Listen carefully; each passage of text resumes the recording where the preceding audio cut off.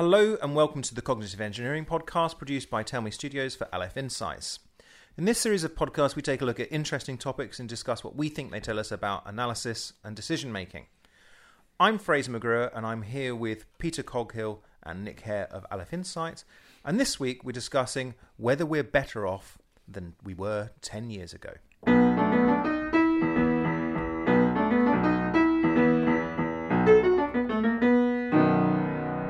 Nick, are we better off than we were 10 years ago? Well, this is the puzzle, because so the significance, I suppose, of the 10-year time frame is that the Great Recession we've had recently started in 2008, which is pretty much 10 years ago, and a number of different sort of indicators suggest that we sort of, if anything, only just sort of getting back in terms of things like real GDP per capita. Earnings certainly have been depressed. Median earnings here and in the US seem to have not moved very much in the last few decades in terms of real purchasing power. And there's been talk of a great stagnation of the fact that actually something or other has changed, and that the the experience that we've all had over the last couple of centuries, that your children will be better off than you, and that being a kind of axiom of life, may have changed, and that perhaps we're seeing the first generation who are going to be worse off and have a lower standard of living and earn less and be able to afford less than their parents.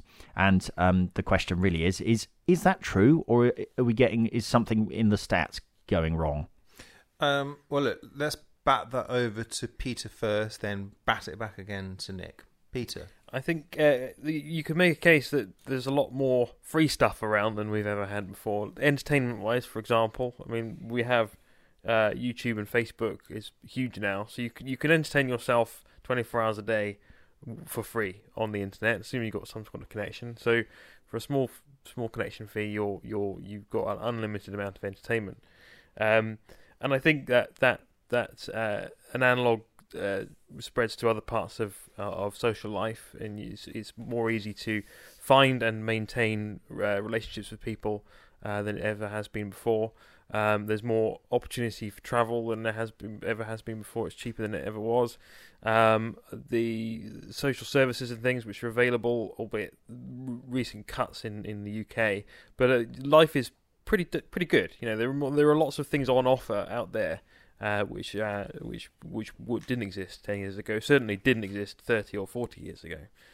So I think it's not quite as simple as being better off. I think there are other ways of being better off than just having purchasing power. There's a lot of free stuff. Okay, yeah. Yeah, indeed. And I think it's touched on this issue of what we measure when we measure purchasing power, for example, and basically it's all comes down to the same underlying concept of value. So the amount of value you can you earn in a year, how much stuff you can purchase, and that's measured using the same fundamental principles as GDP, which is essentially trying to you look at the total value, add up the prices of everything that's been made, more or less, and work out what that number is, and then control for changes in prices. So, you know, if it turns out we are buying, we're buying the same number of light bulbs, but the light bulbs have doubled in price since last year,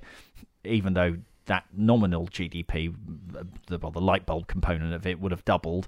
We want to say that actually GDP is the same. What we're really trying to do is work out how much stuff there is, and we're trying to cancel out any impact of changing prices.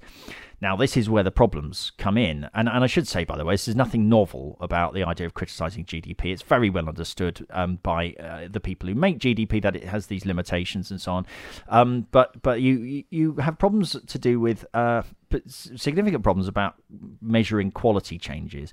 So if you know, by and large, they will pick when they're trying to capture inflation for the purposes of sort of working out how much GDP has really grown, they pick sort of representative products that might be a light bulb, and what that doesn't do is tell you about the quality of light bulbs. If light bulbs have become longer lasting, or if they've become brighter or less hot, or more efficient, those things aren't captured in GDP.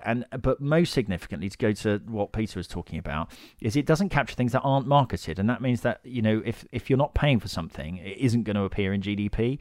There was a famous remark I think that Samuelson made, which is when if a man marries his maid, GDP falls, even though she's doing the same amount of work, because he's no longer paying her. It doesn't capture things like childcare, where someone isn't getting paid. If a woman stays at home to look after children, or a man, that isn't appearing GDP. It certainly doesn't capture things like, if we make our own food rather than going to a restaurant. In a sense, the same amount of work has been done, but GDP will be lower. And I think actually the information revolution has been so significant, has had such a significant impact on our lives in myriad small ways, that have taken a lot of value, what would have been considered valuable activity, off grid, as it were. It's no longer being captured. And I tried to have I tried to make a bit of a list of the things that I've sort of benefited from, and they would be things like, always having accurate time on you, always having not having to waste time changing your clocks or phoning the speaking clock, having an alarm clock going everywhere with you as your mobile phone, so you don't have to, buy an alarm clock. Things like being able to get an online recipe for free while you're in a shop. Not only is there not the time you've got to waste, going home to check your recipe books. You don't need a recipe book at all. The fact that you can make video calls very easily, multi-way, for free, instead of having to travel to places. That must be, even for each person, days of effort saved. And then things like, you take Google Maps, a complete brilliant service, totally free, at least at the point of use. And, so all of these things. So I'm not buying maps anymore. I don't need to buy a map. So GDP has fallen. Am I better off? Absolutely, unquestionably, yes, right?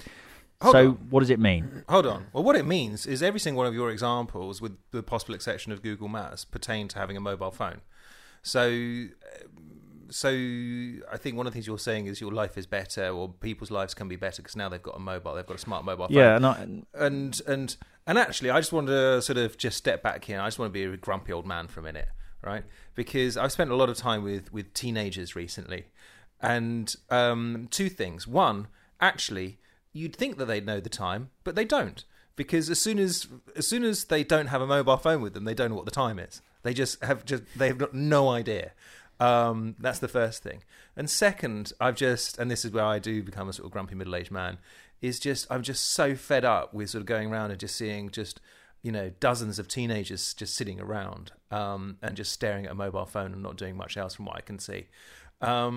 So my point is that I refute everything that you've just said, because it all went back to mobile phones, and mobile phones are the devil's work. I think you're making, with your first point, you're kind of making Nick's point, that the mobile phone is just a delivery mechanism.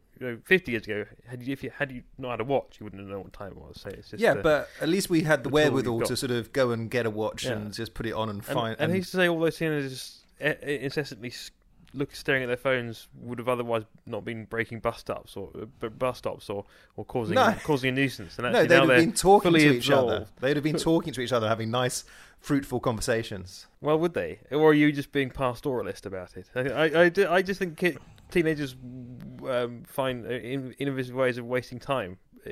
Yeah, look, I think there's a key.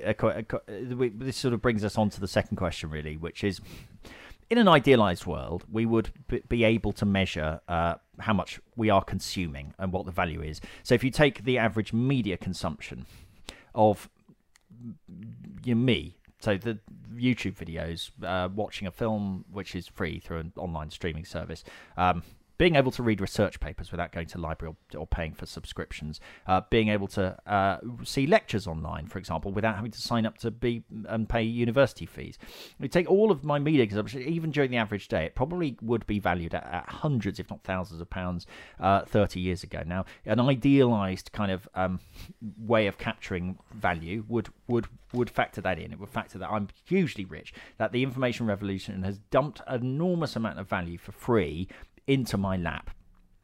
And so if we were able to measure by consumption of things that are valuable, of things that people would pay for, then I think we'd find that we were consuming an enormous amount of value.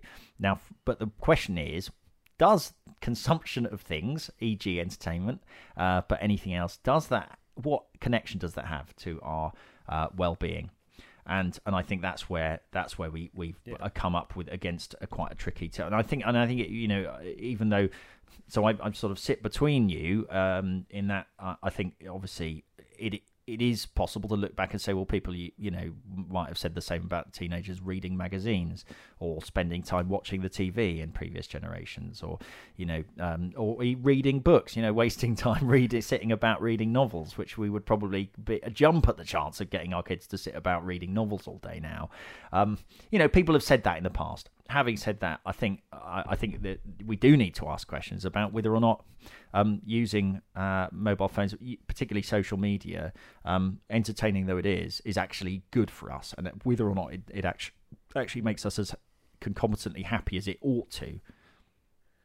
Well, I know you don't want to talk about revising GDP, but surely a measure of well-being that just takes into account your comparative assumption against other previous generations is perhaps is one measure, but there's lots of people looking at other measures for well-being, and there are sort of various people considering happiness indexes and how much value do you get in your life made up of other things, not just how much you earn and how much you can spend, but other things like how much freedom you have, and how generous is your society, and how corrupt is your society, and things that have a more general holistic benefit to you.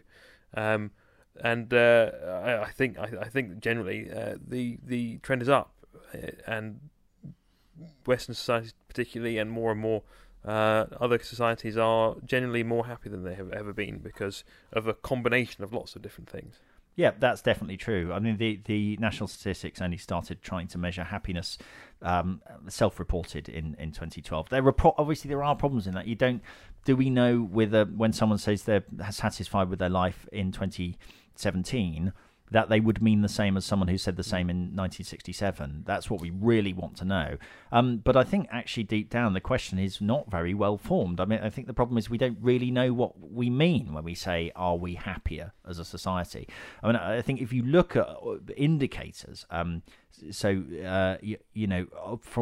all kinds of things, from safety, crime, likelihood of premature death, healthcare, life expectancy, they're all going up, and I think I suppose what we've said is it's very hard to make the case that people are worse off today. I mean, I think I without wishing to sound like a grumpy old man, or without wishing to trivialize what it's like for people who are genuinely poverty stricken, I think most people, if put into if you take an average person of today, a 20-year-old of today, and put them into the world of 1977, which was the year I was born, I think they would find it almost impossible to imagine how people could live with the lack of amenities on tap, the amount of effort you have to go through to do anything, to get money out from a bank in order to be able to buy things, to not just be able to walk into a shop and use a card, the myriad conveniences we expect to have at our disposal. I think I sort of would strongly argue that we are better off now. Yeah.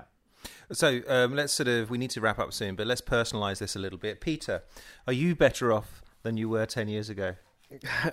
Yeah, I think so. I mean, 10 years ago, I was working for a large organisation, and I, trying to climb the greasy pole, and have an enormous amount of stress, and being in my own business has taken a huge weight off, and I only noticed that weight was there when I left. So yes, definitely. Nick? Yeah, again, and I think when you start your own business, you don't expect to you expect there to be some time where you're earning less, and while that's certainly not been as as bad as I thought it might. That whatever reduction in income I had to put up with after setting the business up has easily been worth it for the same reason that Peter's talking about. And I wonder if we look ahead, if we look into the future, whether actually we'll, and I think, what's going to happen to the future, to the firm, to the idea of the firm in the future is probably a whole podcast at least in itself. But it's certainly the tools to control your life meaningfully and to be able to, for example, set up a business or to be a freelancer, where we have very efficient matching technologies now, so which enables things like Uber and Deliveroo and all the other kinds of services where we can find something we want, which is particularly what we want and not just what's there. We'll do the same for the labour market as well, and increasingly is doing it much easier, I think, to find. Now I know people will tell you, well, it's not easy to find a job compared to what it was like 30 years ago, but certainly the technology is there to make it easy to get matched to a job that's suitable for you.